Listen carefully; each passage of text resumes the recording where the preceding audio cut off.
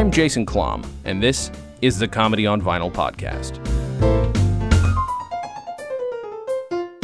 The year is 1961, the album, An Evening with Mike Nichols and Elaine May, the artist, Mike Nichols and Elaine May. And my guest this week, somehow, is Fran Brill. Thank you so much for doing this show. Oh, my pleasure. My pleasure, Jason. I was so thrilled that you not only agreed to do it, but were ready to do it quickly, and also picked an album that I absolutely adore. So when did you first hear this? Because by the way you spoke about it, it sounded like you heard it right when it came out.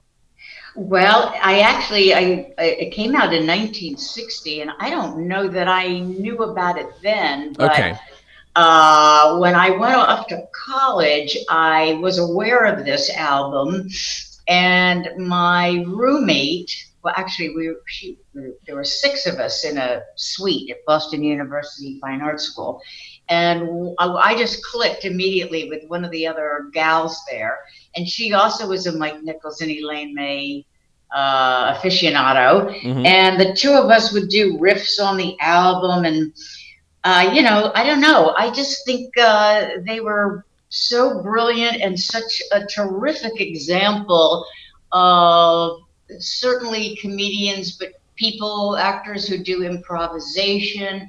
And I'm quite sure that this wasn't, I'm going to guess that they had done these routines before they put them on an album, don't you think? Yeah, from what I understand, they had, sort of the same policy that Second City adopted, and possibly even quicker, which is let's improvise. Actually, I think from what I understand, they improvised a little backstage and then came up with almost like a set list from there. That's the way I've heard it. I could be wrong, but it's definitely that makes sense to me. Mm-hmm. Yeah, because it's so smooth. But I was also thinking about how really any good comic actor or puppeteer, how the same things apply no matter what the venue isn't the right word. I mean, it's the two people who have directly opposite objectives. Mm-hmm. And I just think what they did was so clear in that first cut, which is the telephone. Mm-hmm.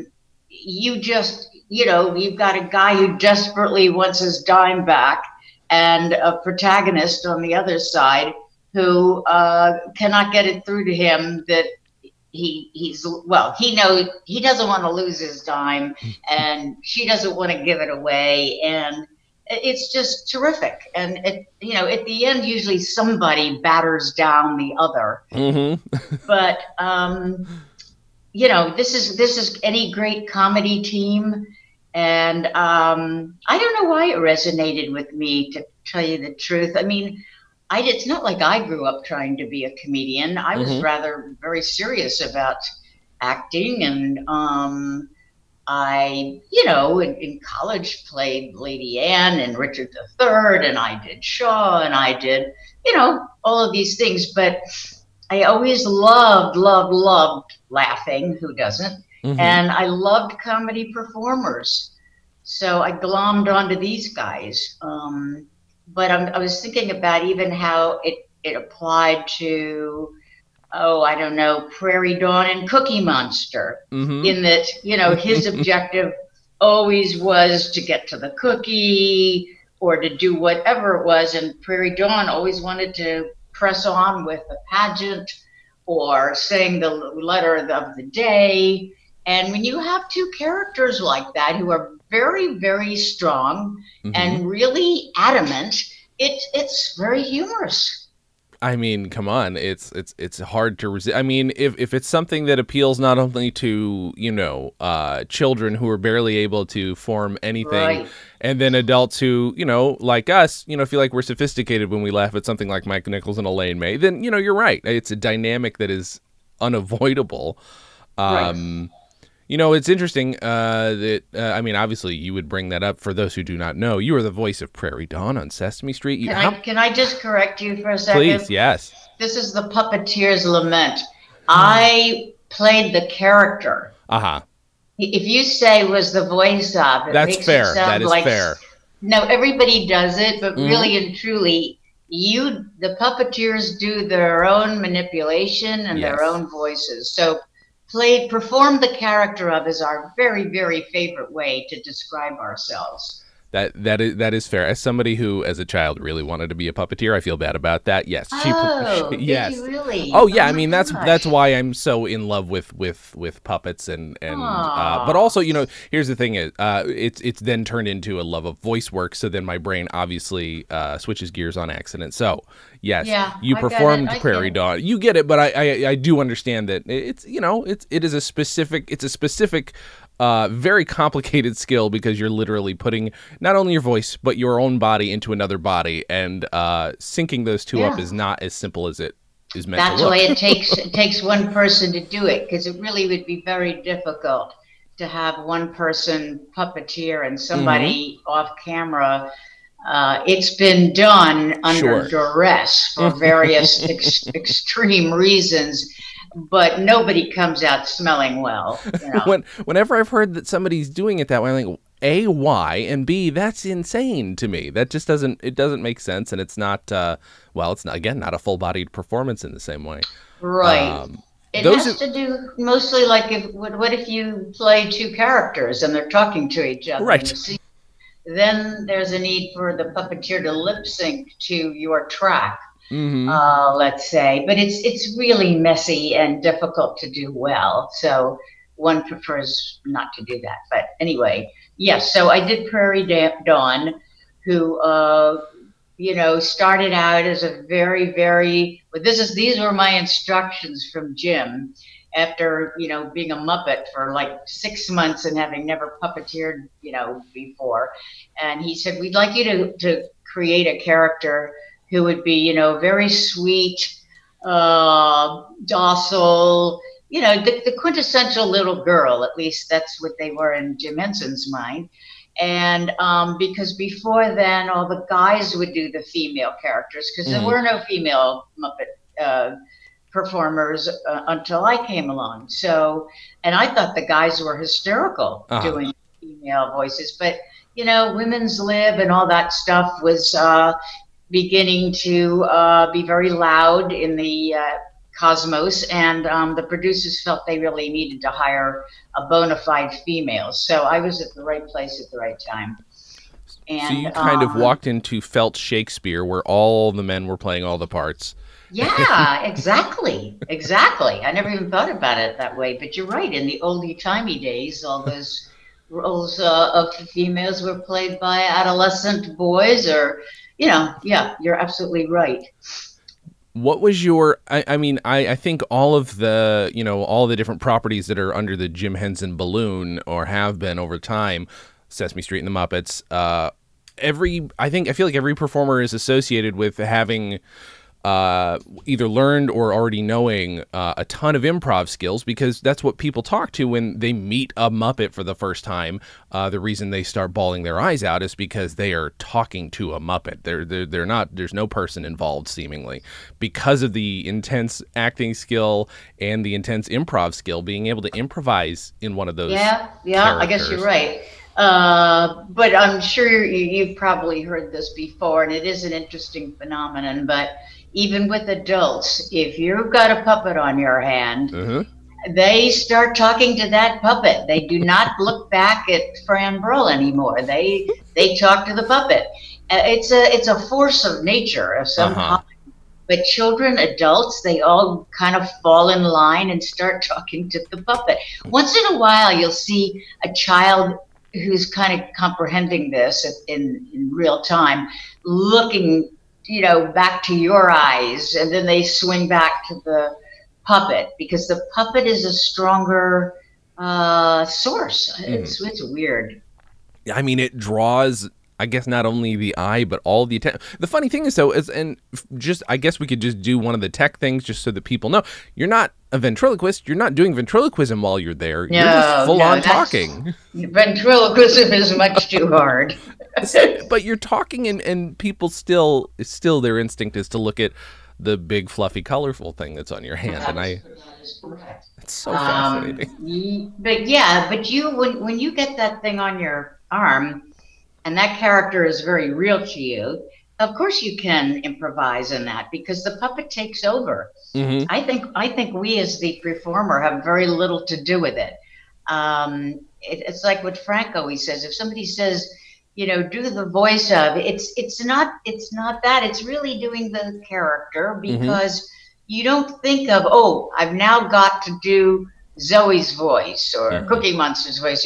It's the voice comes from the puppet, and somehow you challenge that by seeing what the puppet looks like, and you know I don't know, to me this is so simple, Mm-hmm. but probably to other people they think, I've sat in a corner all day thinking of a voice for this character, but I just look at a puppet and a voice will come to me, which is why when I used to audition for cartoon voices or something, I would say, do you have a drawing, a picture, anything of the character? Mm-hmm. Because if somebody just says, well, it's a worm, I don't know. Show me a picture and I'll come up with a voice or two, or there are three maybe, but that helps me tremendously. I mean, it's not unlike if, the actors who say they can't get into it until they finally have their wardrobe. And once they've got the wardrobe, Yes. they're like, The this is it. shoes. I The live here. The shoes, shoes. yes, it's a big one. That the shoes are what really finally gives you who this person is. It makes such a difference. Yeah. But you're right. The costume, the makeup, the hair, that helps a whole lot. Absolutely, as a human. I would love to know, obviously there's no way to know, I would love to know how, what these characters come from in terms of Nichols and May's relationship, other than wouldn't this be a funny combination? It's just the way that they can play these varying types of relationships off of one another that is so impressive, I think, and to do Well, it I seemingly I on a think they dime. were both just very good actors. Yeah. And, maybe without even labeling it, they knew that the comedy tension happens when somebody wants something very strongly and the other person wants to resist that with equal strength. But I also enjoyed hearing Elaine May uh, try to be three different persnickety phone operators, Yes. you know? And it sounds to me as if she preceded that sort of nasal hello thing before Lily Tomlin came For up with sure. that, or maybe Lily Tomlin ripped her off. No offense, steal from the best, Mm-hmm. but they both sort of came up with this hello kind of voice, Yeah. which I find was sort of, well, anyway, they were really good. And can I just add one more thing? Oh, yeah, please. Um, I don't know if you're familiar with the play Hurly Burly. I'm not. I apologize. Okay, it was written by, oh my gosh, very famous American playwright, and I can't think of his name right now. I should have looked it up. But anyway, it was done on Broadway, Mm-hmm. and I think then it was revived on Broadway. But this is classic Michael Nichols directing. Mm-hmm.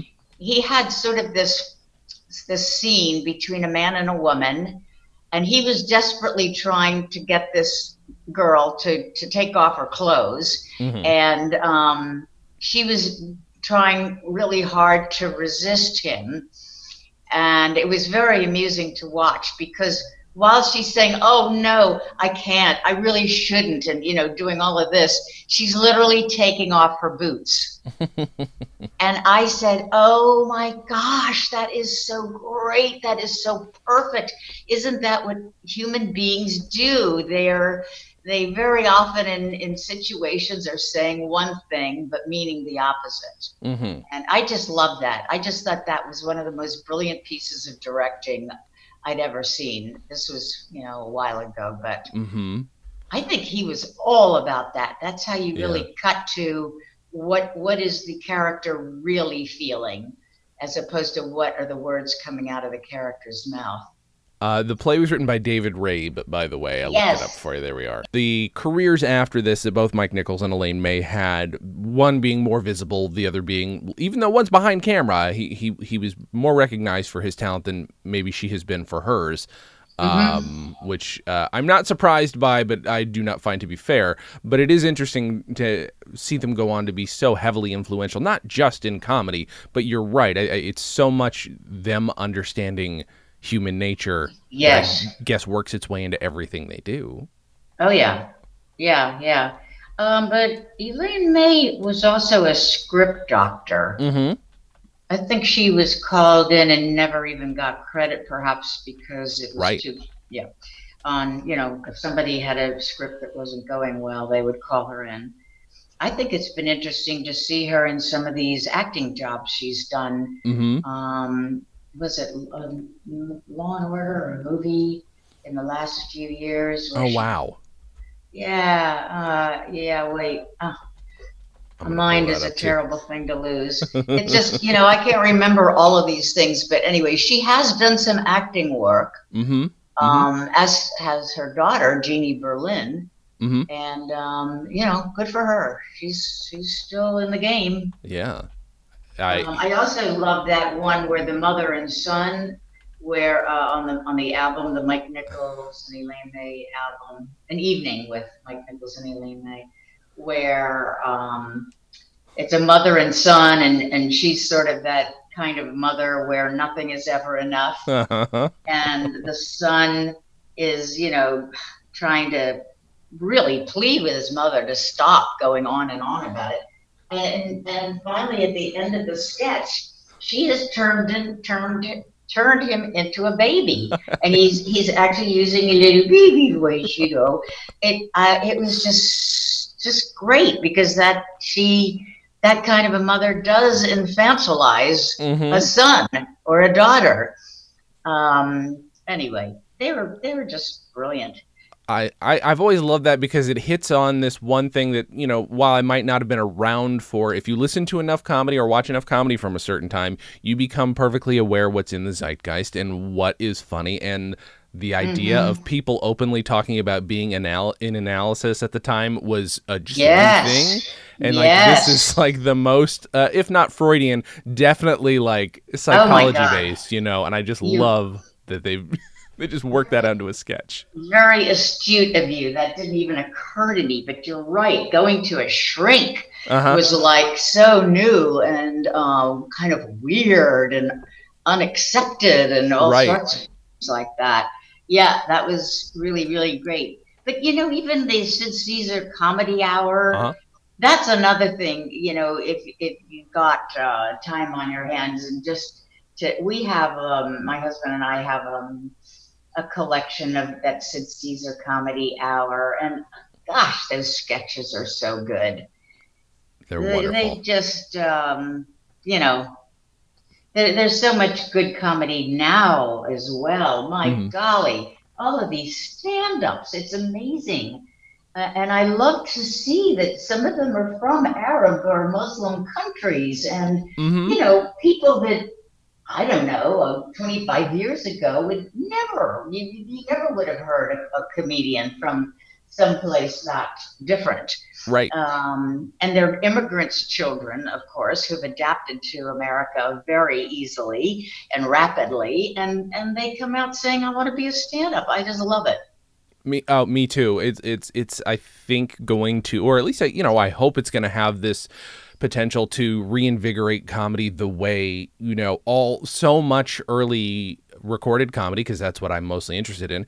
So Mm, much of it was ethnic and it was meant to be reflective. The most of the ethnic stuff was meant to be reflective rather than making fun of another ethnicity. So the stuff where it right, was, predominantly Jewish people talking right. about they were either first or second generation sometimes. I love what that did to comedy in a positive Oh, way. And yes. Oh, sure. Of course. Well, like everything, you write about what you know, you do comedy about what you know, or stereotypes. Yeah. for sure. Do you on this album? So just for those who we've only discussed it a few times on the show, and I love getting everybody's different perspective on it. There's one sketch about it, one called Telephone, one called Adultery, one called Disc Jockey, and one called Mother and Son, and they play a few different characters in Adultery as well. But I with Telephone, I think it has a similar kind of a similar arc to Mother and Son, if only because he just sounds so much more beaten up by the end of it too, just in a different way. It's just the whole. There's just this whole. I think I've stolen from him in turn. Speaking of stealing from the best. There's just so much. Just like, listen, operator, I heard the dime. Hit all those other dimes. Like I know that I've done that before. That was excellent. That was a very excellent ripoff. Thank you. But her doing the whole. That's K as in knife. Oh my God! Yes! Oh my gosh! That was perfect. Oh, I love that. Yes, something as ridiculous as that. Yeah, it's I'm kind of shocked that there's only 1, 2, 3, 4. Yeah. I mean, what was on the other side of the album? How could right? I know. Yeah, it's only like 16 minutes aside on this one. I think is there another side? No, that's it. That's it. I double checked, but yeah. I think that's very strange. It is strange, but it's get in, get out. You give them what they want and leave, I guess. Yes. I also thought that adultery was resonant of Caesar because he and that crew also did, especially since Caesar was very good at making up languages without making any sense, just words that or nonsense syllables that sounded like French or Italian or German or whatever they were going for. And I don't think anybody did that better than Caesar. Oh my gosh. And he grew up in his father's deli. At least that's the story he tells. Grew up in his father's deli. Yeah. And he was in a part of New York that was so heavily just, so many varieties of people from different countries where he would just sit there and like, oh, German. Okay, cool. Oh, Polish. Cool. And he would listen and listen and listen. Oh, I didn't know that. Isn't that interesting? Very interesting. Yeah. Well, he was proficient in terms of doing it. So that makes sense. If he heard all these dialects around him. Mm-hmm. I mean, again, you as you say, write what you know, perform what you know, you grow up around it. Like it's in your blood at some point. Yep. Boy, I didn't even think about that. That makes a lot of sense. Sure. Are we just talking about this album? I always like to talk about the album and then move into the person's comedy influences too, because I would also like to talk about your influences and your life as an actor. One of the other things on the album, and I thought it was interesting on Disc Jockey, that cut, where you have a ditzy, what we now would call a Marilyn Monroe type, somebody who's very sexy and whispers all her words and all of that thing. Now that prototype, I don't think exists very much anymore. I don't know that you could get away with that in this day and age. What do you think? That's hard to say. I mean, if it was based on somebody specific, I think that's one of the reasons it works, because it doesn't seem, or at least to me, at least in this case, isn't played as sexist. It's not played in the same way. It's because they're both vapid, and I like that about it. It doesn't seem to be uneven-handed. Like, he is just an unrelenting self-promoter and name-dropper, and she is just a woman who's been thrown into a pool with sharks, and she does not get it. She is not quite sure where she is. Right. But that kind of character, which was quintessentially a blonde, also, that was a very easy character to play back in the day. And I can't say that I haven't played that character myself, because I find it funny, but I don't think it would be very funny today. I have a feeling that people, women would object to that. I can see what you're saying. As to what might be underneath that, you're probably right. You're probably right. Yeah, I think so. And it's too bad, because it was a very clear type, and people would picture or imagine exactly who that was. And I don't know. I have a feeling you could not do that, as a puppeteer. I don't know. I don't think so. I have a feeling that somebody on production side or, our puppet captain or something would say, is there any other voice you can think of? Right, right. You know? I would love to know what your history is with improv, and I mean, if you, I don't know how prevalent it was at acting schools when you were, coming up. Well, I don't think we did a lot of improv. No, I remember a lot of history of theater and, that sort of thing, Mm-hmm. and doing plays, British plays of the angry young writers at that time, the John Osbornes, people like that. But I don't remember that really. I don't remember taking improv per se. Okay. I just sort of learned on my own, I think, about the give and take of improv. I know people take classes of it now and Mm-hmm. did. And of course, if you did Second City and everything like that, I think it's a fabulous technique. And to always say yes, to somebody throws out a line and you add to it, but in your mind, you want to always agree as opposed to say no. You know what I mean? Yeah. Yeah. Okay. That's sort of the basic rule of improv. Boy, there are some people out there who just do that so well. But certainly as a puppeteer, it was very useful. Everything we did was scripted, but in a rehearsal or something, if you wanted to throw something out there, you certainly were allowed to, and I would say you kept it in if it Mm-hmm. worked well.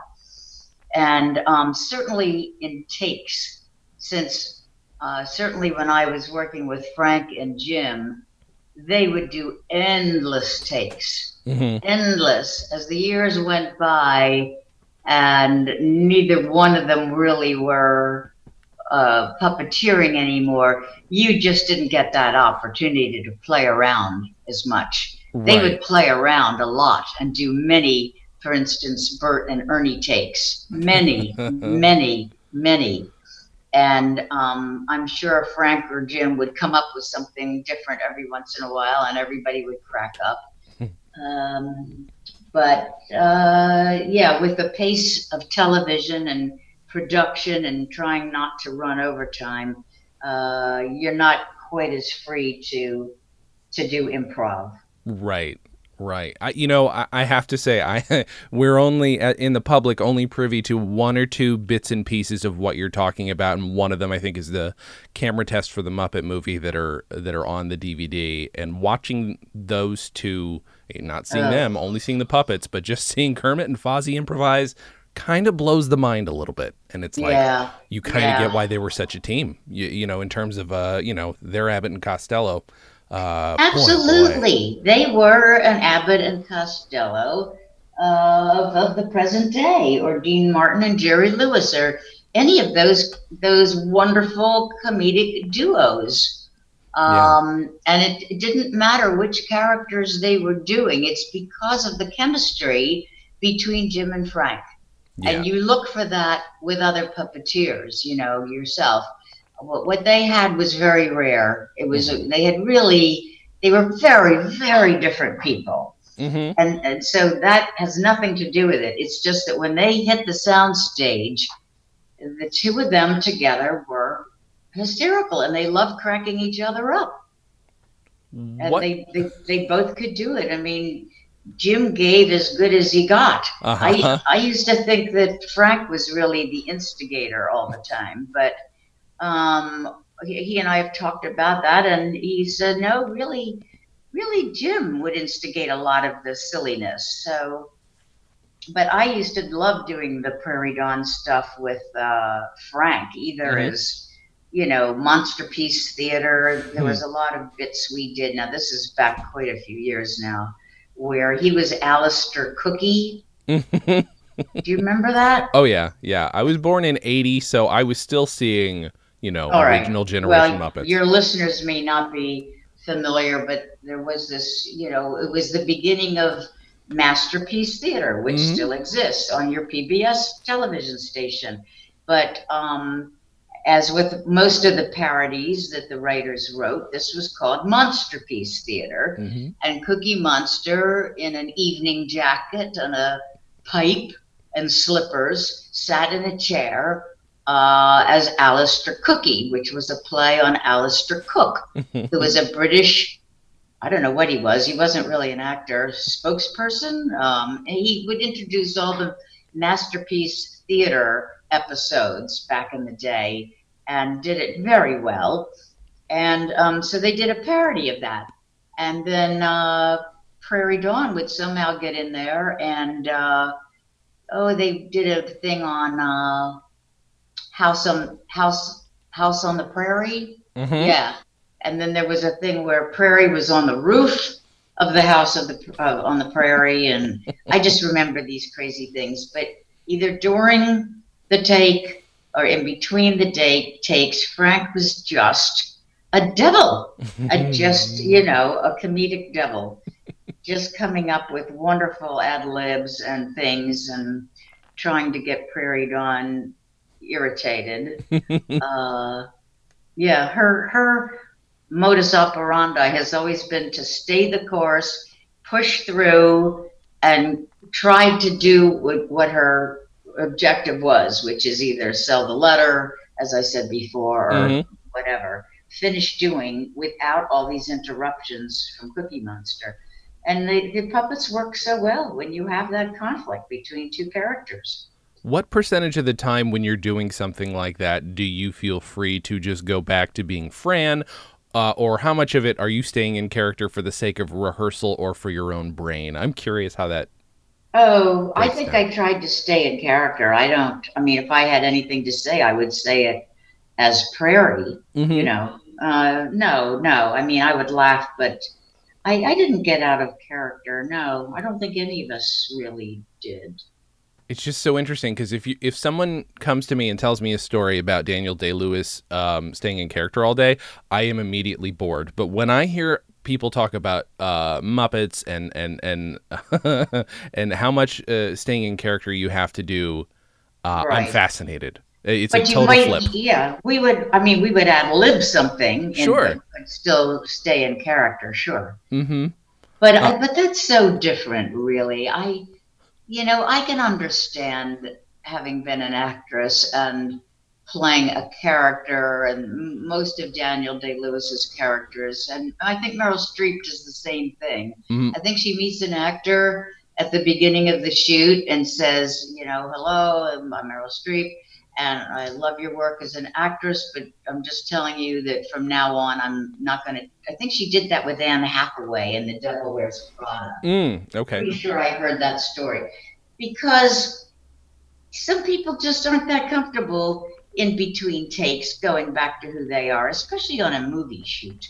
Mm-hmm. I would think that's very difficult, and it probably is much easier to stay in character than have all these people running up to you going, excuse me, or whatever, or hey, boy, on the way over here, I saw this crazy guy on the street, because people live their lives on the set. But if you're playing a really hard-nosed character, as Meryl was doing, she probably said, I'm not going to goof around in between takes or anything like that. I'm going to stay in character. It's probably, and that makes sense.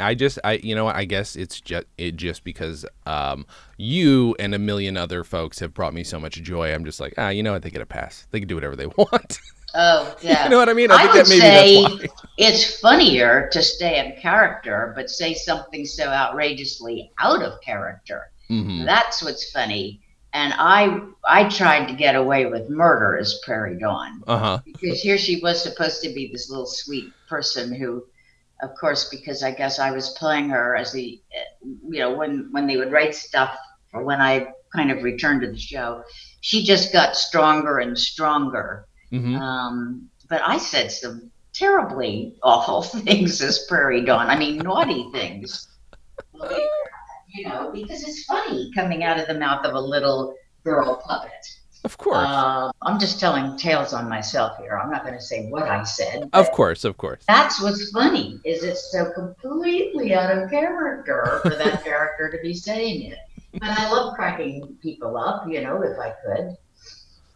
I mean, to be able, what a joy to be able to not only do that, to have the freedom to do that on set, but also know at the same time, oh yeah,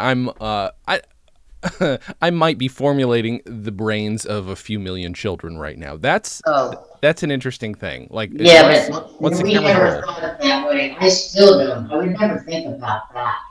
Never. And then, like the writers were never told to write for kids. They were hired because they were comedy sketch writers. Mm-hmm. I mean, when the show first began, the last thing they wanted, it would be the kiss of death. Because over the years, I knew some people who wrote children's poetry and children's stories, and they would say, is there some way I can submit some material to the producers of Sesame Street? And I would say, the last thing that you want to say is that you've written for children, because Mm-hmm. that's not what they're looking for. They are looking for comedy sketches, period.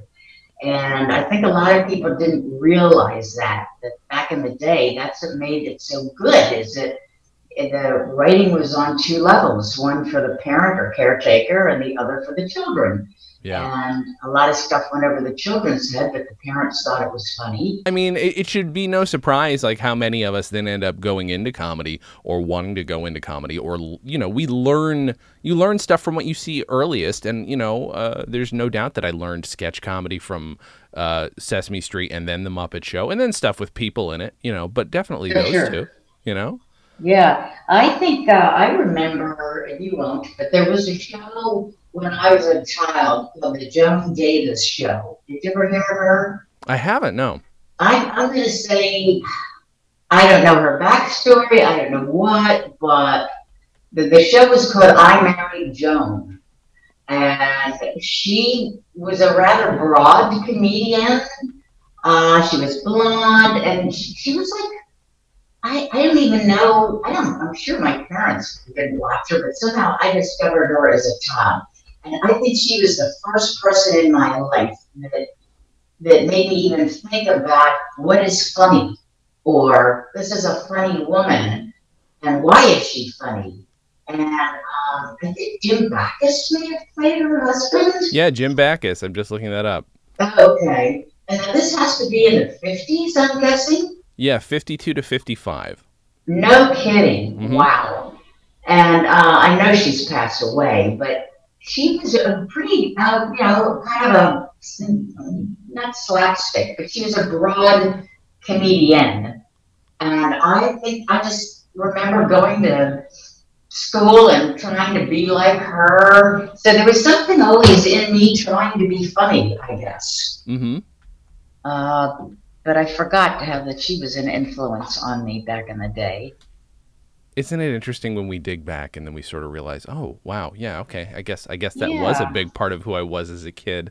Well, I Um, remember the first show my parents let me watch on television was a comedy show.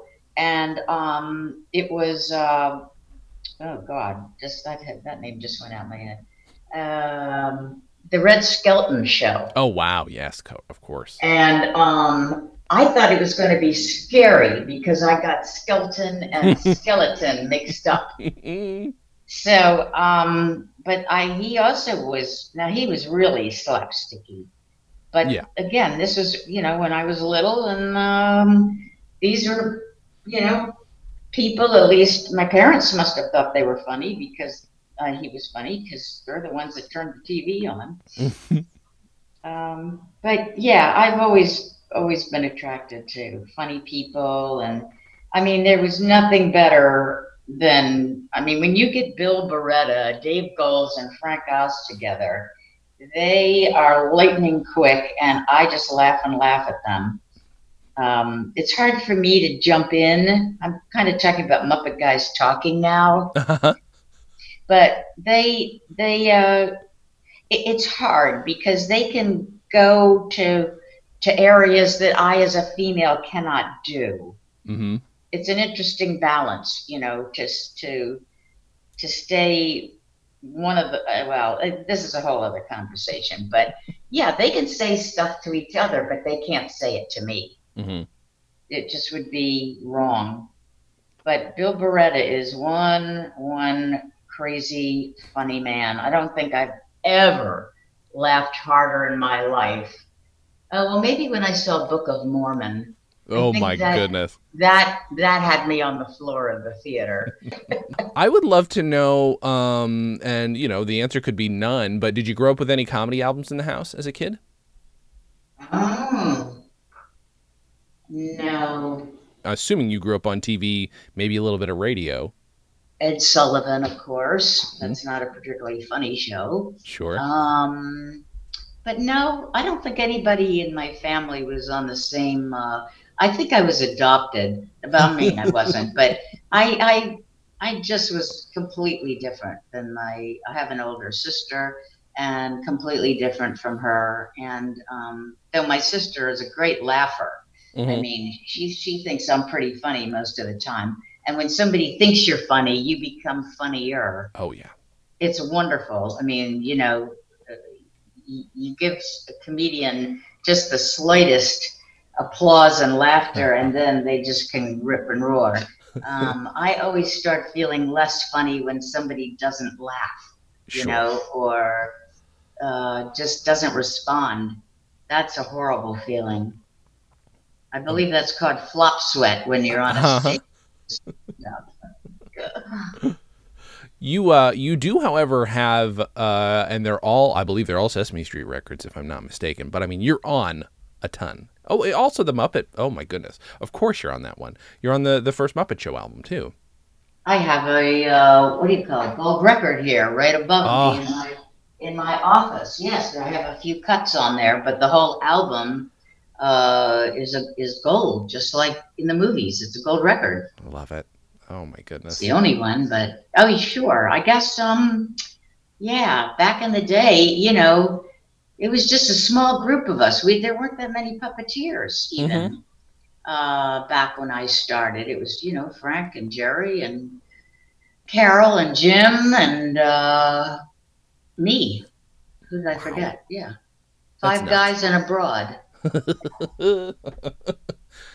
But it was great. I mean, can you imagine how fun that was for me to go to work? Oh my gosh. No, I can't.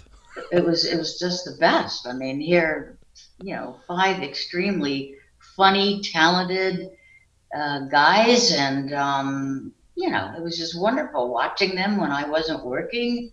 It was great.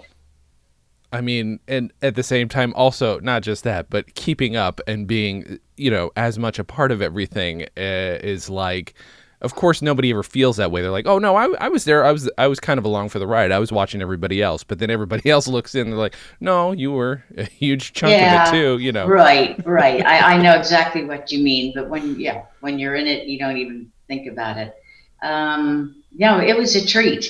I mean, those were the days, and with John Stone there directing, and this was just the best of the days, and I was lucky enough to be part of them. What was your experience with puppets at all before this? Well, so I never played with a puppet ever, not even as a child. I mean, I had dolls, but I never had a puppet.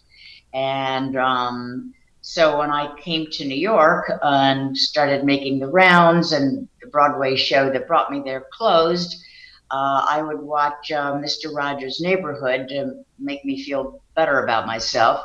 And then I'd watch this first season of Sesame Street, which would make me laugh.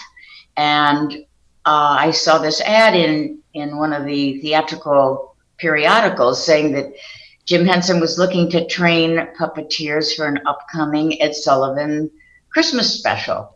Hmm. And I just took away from that hey, maybe they just need some voices to do some of these characters, or maybe they'll have to see me because I might be good for doing some voices for animated characters at that point. I mean, it was just a sort of an aside in my mind. I didn't really take it very seriously. But Hmm. when I met with Jim and Frank, after Jim had said, well, that's okay that you've never played with a puppet. Just come on, we'll have a meeting, whatever. So I went over to the offices, and there was a trunk full of puppets and a floor-to-ceiling mirror, and Jim and Frank Oz, of course. And we chatted for a while. It was very easy and nothing, nothing scary about it or nervous making because I just didn't even. I just thought, okay, they want to hear my voices, and then Jim said, well, just for the heck of it, just reach in there, pull out a puppet, and we'll do some scripts and stuff. So that's exactly what happened. I pulled out a puppet. I wish I could remember which one. Mm-hmm. I think it was this character that I ended up doing on the Jim Henson Hour, but I'm not positive. She was dressed all in black. Anyway, so I did a voice, and then I read the scene, and then Jim probably made a suggestion like, what other kind of voice might you do? And I came up with some other voice. And we had some scripts and we improvised with the characters, and there was a lot of laughing, and it just felt very easy. And, I just ended up leaving thinking, well, that was fun. And then the next thing I know, I'm getting a call to do this 2-week workshop where they are training these wannabe puppeteers to puppeteer the Jim Henson way, which is with, and we had to do it with 2 ping pong balls on our knuckles. And, we just sort of learned to lip sync with records. That was really the main thing. God, with music. I love it. Okay. Yeah. And there was quite a few of us. And after the first week, they let some people go. And Richard Hunt was also in this workshop. Mm-hmm. And after the second week, Richard and I were promoted to actually being hired to do this Ed Sullivan Christmas show, and which starred Art Carney, by the way, as a good Santa Claus and a bad Santa Claus. Yeah.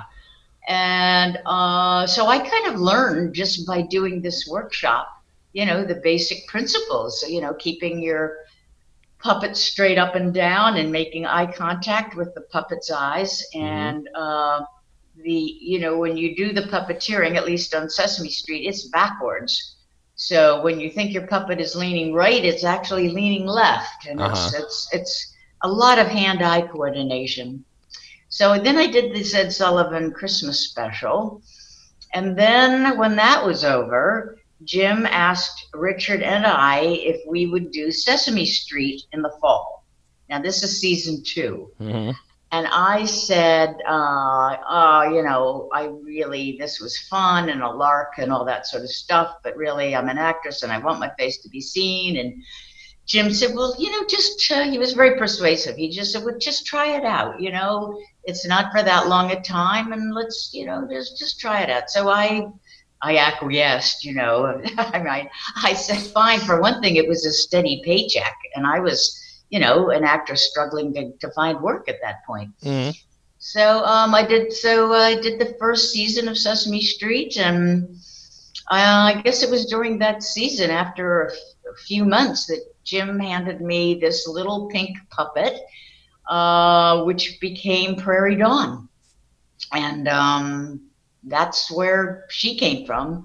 And so they wanted this sweet little girl, and she was the only little girl amongst all these boys like Bert and Ernie and Grover and Cookie Monster.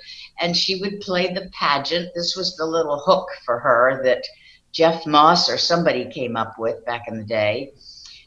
She would put on these pageants, which were delightful and very funny, with the guys, and they would be costumed as an ear of corn or, whatever the seasons, they would be spring and winter and fall and summer. And she never, ever learned to play the piano well. She still made terrible notes on the piano. Mm-hmm. And she would start all of these pageants by going, oh, welcome to our little play. And that was kind of it. That was her main job the first year. But gosh, we had fun doing those. I just loved it. So that's how Prairie Dawn came about. You know, as a kid, I think growing up, people often, and on this show and on other things, often talk about, oh, how did you get into blah, blah, blah? Well, I saw this thing and I was like, maybe I could do that. That looks like something I could do. That looks approachable. And a lot of times those people go into said thing and are very good at it eventually. While I the latter part is not true, I still love doing it. Watching behind the scenes stuff of all the Henson stuff, which, when I'm growing up in the 90s, behind the scenes stuff was all the rage. So they're like, this is how puppets are made. This is how animatronics are made. And I'm like, oh crap, I could do that. But knowing that there was a period also where it was still kind of guerrilla and that it was kind of a little theater group, it makes me so happy to hear. It's just, it's nice to know that these things come from something and also come from, just a group of actors hanging out and screwing around a bit. Right.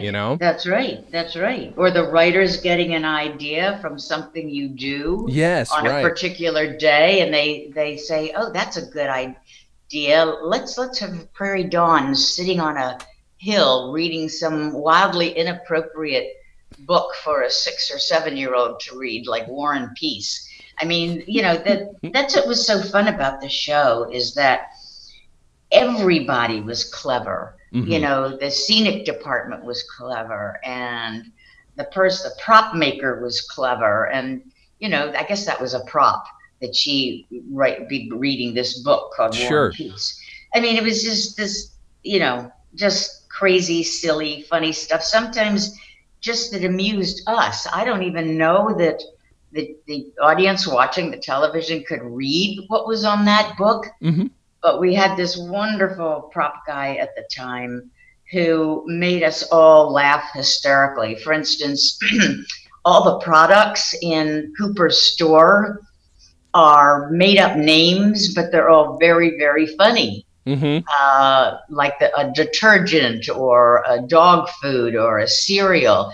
They just must have had a blast in the art department, because we as performers would run in there and go look and see, was there something new on the shelves, Yeah. It was all very fun. Very, very fun. That's so good. I love that. I like that kind of world building that also gives you the freedom to be fun. Yes. Everything now is so serious and so, I don't know, and we're afraid the children might not, it's very careful now. Mm-hmm. We just tried to be funny and also get the educational thing in. Yeah. And now I feel it's gone away from being as much fun and funny. I think the children who are watching now are so young that parents feel comfortable putting their children at 1-year-old is sitting in front of a television. So the writing has gotten a little simplified, let's say. It's probably, I have to imagine it's also got to be a generation learning from a generation who learned from a generation. Well, you're dead right, Jason. Yes. Yes. Because there's this thing that, and I've noticed it myself as a writer, when I've tried to write for children, I'm like, what I'm doing is a parody of a stereotype of children's writing. This is not good. So that's why I've stopped, and I will go back when I've got a good idea, and I'm not talking down to kids because that's the last thing I want to do. Well, that's right. That's right. You sort of like, oh, no, this is what this is, right? And then you go in and you write it, or you go in and you do a voice, you go in and you act, and it's like, oh, no, I'm doing a thing based on a thing based on a thing, and take a step back and maybe you'll find it. Yeah, Sesame Street did it pretty well, but better to invent something else. But right. It really was very important to all of the creative people that this show be fun and funny. Mm-hmm. Education, they felt, would just be slipped in the back door, like the commercials were numbers and letters. Mm-hmm. And it was a different time. But anyway, that's how I got involved with Sesame Street. You're also there for the first season of SNL because you did a few performances with oh my goodness gracious. Yeah. What was that like? Well, it just wasn't our best stuff, because I think when the Sesame Street writers write projects for Sesame Street puppets, they know what to do. And we were writing with the SNL. I mean, we were performing to sketches that the SNL writers were working, and I don't think any of us thought they were really appropriate or Sure. didn't play to the skills of the Muppets. And that's why they didn't stay on the show. It was just two very different ideas of uh, what the Muppets were good at. That Um, makes sense. I would imagine at some point there are probably people who are just like, oh no, those are props. They just don't get it. they didn't get it, yeah, perhaps so, or they didn't. I mean, they may have liked Sesame Street, but I don't know. I don't know who came up with that concept, Mm-hmm. but that was not a fun show to do. It Mm-hmm. really wasn't. It was not lighthearted and silly, and Right. I think Jim and Frank were never, 100% crazy about the script. So, it was a nice idea, but it would, I don't know, I suppose it would be like throwing Mike Nichols in with, God, I don't know, Hassan Minaj. I don't Uh-huh. know, Uh-huh. just something, it was apples and oranges. That's all. Sure. Yeah, no, that's perfectly reasonable. I understand Yeah. that. If we I to go back to the album for a second, which by the way, that whole performance, the stage performance was directed by Arthur Penn, which is I find interesting. It's got, He is which one now? You mean, sorry, yeah, An Evening with Mike Nichols and Elaine May, the original stage version was oh, directed by Arthur Penn. oh, Yeah, it's a all of their shows, they've got such prestige attached to them, and then of course, obviously, Mike Nichols becomes the prestige director a couple generations yeah. later. Well, yeah, yeah. My goodness. That's interesting. Arthur Penn. Mm-hmm. Mm-hmm. Wow. This I don't know. This is one. So I've got a record wall in here in my office, and there's Oh, only, what are we talking about? 12, 13, 14. Only 14 albums on here. And that's one of them for sure. hmm. It's always been sitting there. I love this album so much. I can never, I can never quite nail it down why, but I think you did a pretty darn good job at the beginning, just talking about the, the dichotomies of these characters. Do you have a favorite sketch on this record Wow. of the four, the only four Yeah, that are on? right, right. Now, okay. Let me think back. I think disc jockey. No, wait a minute, not disc jockey. I think telephone. I Yeah. think telephone is probably my favorite. Do they have a lot of other albums? They have. I'm going to get this wrong, and people get angry at me. I want to say three or four. Let's see. Oh no, is it just the three? See, this is what hurts my brain, is because it's so in my. So yeah, 58. They had improvisations to music, which I'm less familiar with, but I have it. This one, which I've heard a million times and love it, in 61. And then the next year, 62, they had Examined Doctors, and it's all just doctor based sketches. Aha. Yeah. Okay, because I should probably listen to some of them just for my own enjoyment. Mm-hmm. Um, yeah, they were special, but boy, they paved the way for an awful lot of other comedy teams, They you did. know. Yeah. And then obviously, and then again, a huge, huge impact on the world of film and theater and everything else. Yes, yes, indeed. I Well, always, there are a lot of people like that. They start off in one area and all of a sudden they've blossomed into some other area, but it's all connected.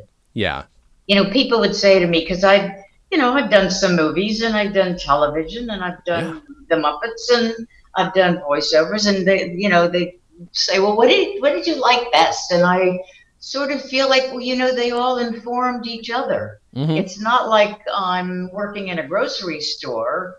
They're all part of the performing arts, and I think what I do with my voice has helped me. Whatever they're all connected, is what I'm saying. I think they're all connected, and I think writers can easily jump from one medium to another. Also, mm-hmm. I think if you're a gifted writer, you're a gifted writer. Absolutely, absolutely. And once you learn to improvise, the line gets blurred. I Yeah, think, and yeah. And writers don't like to admit that, but look how many comedians are excellent, serious actors. yeah, Like Ray Romano. I mean, somebody could say to him, well, what do you like better, to do comedy like Everybody Loves Raymond, or play a serious role? What did I just see him in?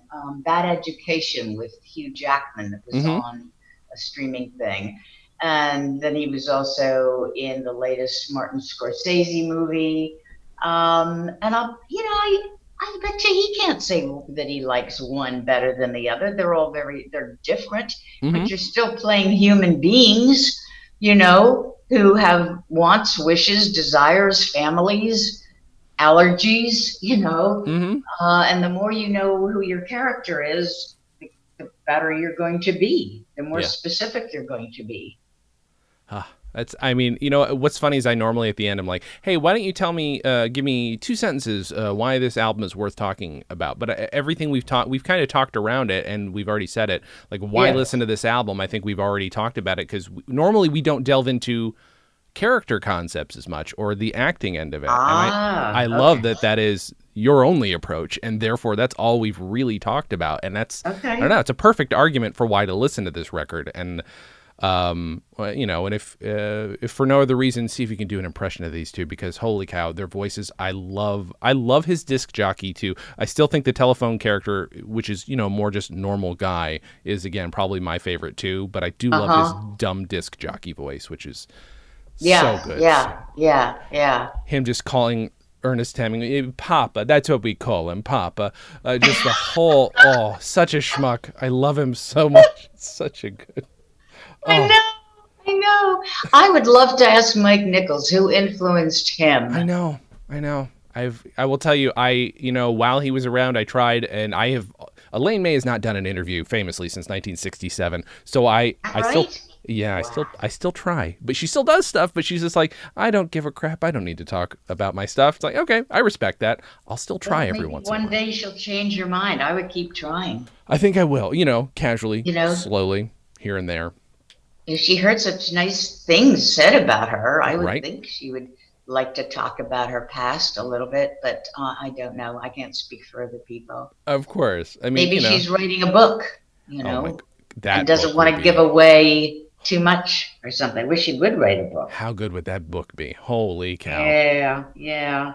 My goodness. Yeah, this is a brilliant album, and it's always worth revisiting. It is one that I do not tire of. And, there are a few albums we've talked about literally 7 times on this show. And those, even though they're the ones I grew up with the most, I kind of am growing weary of. This one so far, no. No. Good, good. It's so good. So this episode is going to come out. You take care. Hey, so where can people find you online if you want them to? Is there anything coming up that we should keep our eye out for that you're in? Gosh, not really. I wish we'd done this earlier because we did, we meaning the Muppet Guys Talking Group, we did a fundraiser for a hospital in Elmhurst, Queens, just last weekend, but you can still donate there. Here, I'll tell you what. Tell people to go to MuppetGuysTalking.com. Mm-hmm. Muppet Guys Talking being one long word, /Jim. Okay. And I believe they might be able to see a replay of it. It was a Yes. Zoom call. Yeah. We had about 10,000 people I was one trying of to them. get on. Oh, you were? Oh my Yes. gosh, then the site crashed, you know that. Yeah. And then there's a replay. I mean, there is a replay out there. Did you ever get to see it? I watched the whole thing as it went, once it came up, and I did get an email Okay. the other day saying, hey, by the Okay. way, you can watch the replay here, and I'll find that link and make sure that gets included. So Yeah, that would be great. That's really what people have to go to, I think. Oh, good. Well, you're certainly knowledgeable about all things Muppets, I can tell. I wish I were more. Can I tell you one thing I've been trying to do? So, when the world wasn't burning, was try to get and speak to, and I apologize for not remembering her name, but the archivist, the Muppet archivist, because Karen Falk. thank you. I've been trying, and I'm hoping once things straighten out that will happen, because Oh, yeah. basically I want to walk in a room and see how much felt can make me cry. That's basically, I think, my goal. Well, Also, you've got to go to the Jim Henson workshop then, believe me, which is that's in a dream. Queens, and you will see Mhm. all of those wonderful, talented elves working away on this project or that project. It I don't is know a what's huge deal. happening now. I assume the know. office is closed. Right. We are speaking in the time of the COVID pandemic. Yeah. So I boy, I'll bet she's working from home too. But she's a terrific gal, and she, it would be very valuable for her to talk to you and vice versa. I'm really looking forward to that at some point. I also will say, please, definitely people watch that stream. There's one thing that comes up a lot. So I'm a really big fan of, well, a few people, but only two people that were lost in my lifetime, and Phil Hartman and Jim Henson. And Phil Hartman was a god of mine, and I have since met a ton of his friends, and I've kind of, it's a sideways way of meeting them. You'll never get to meet them. Right? Sure. And this is I appreciate you being my sideways way of meeting Jim Henson, because you were there for such an early point, and you're such a huge part of it. But another big thing about that stream is, whenever I ask people about Phil Hartman, the first thing they say is, "Oh, so tragic." It's like, no, can we please not make that the first thing we talk about? And that was that's not the first thing with Jim Henson. You're like, oh yes, all you guys talk about are your wonderful memories of Jim, and that's all that really stuck around.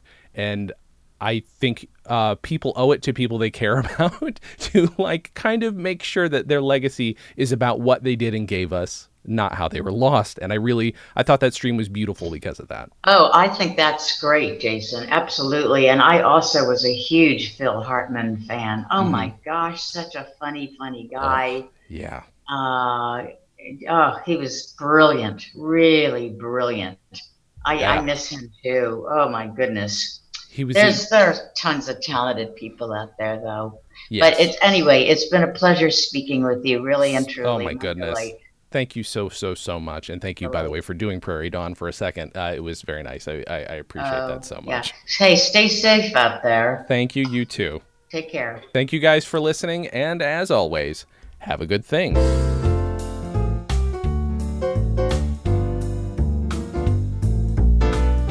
Comedy on Vinyl is a production of Stolen Dress Entertainment. It is produced by Mike Warden and is hosted and edited by Jason Klom. Our theme song was composed and performed by Richard Levinson. You can email us at podcast@comedyonvinyl.com.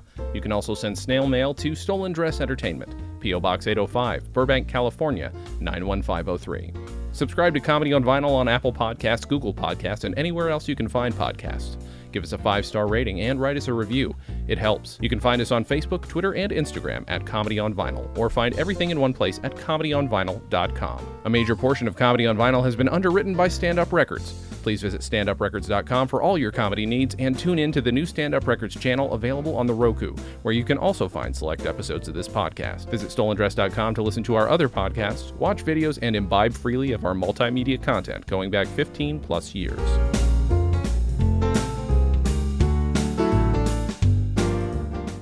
Dress Entertainment. Hey, it's my turn.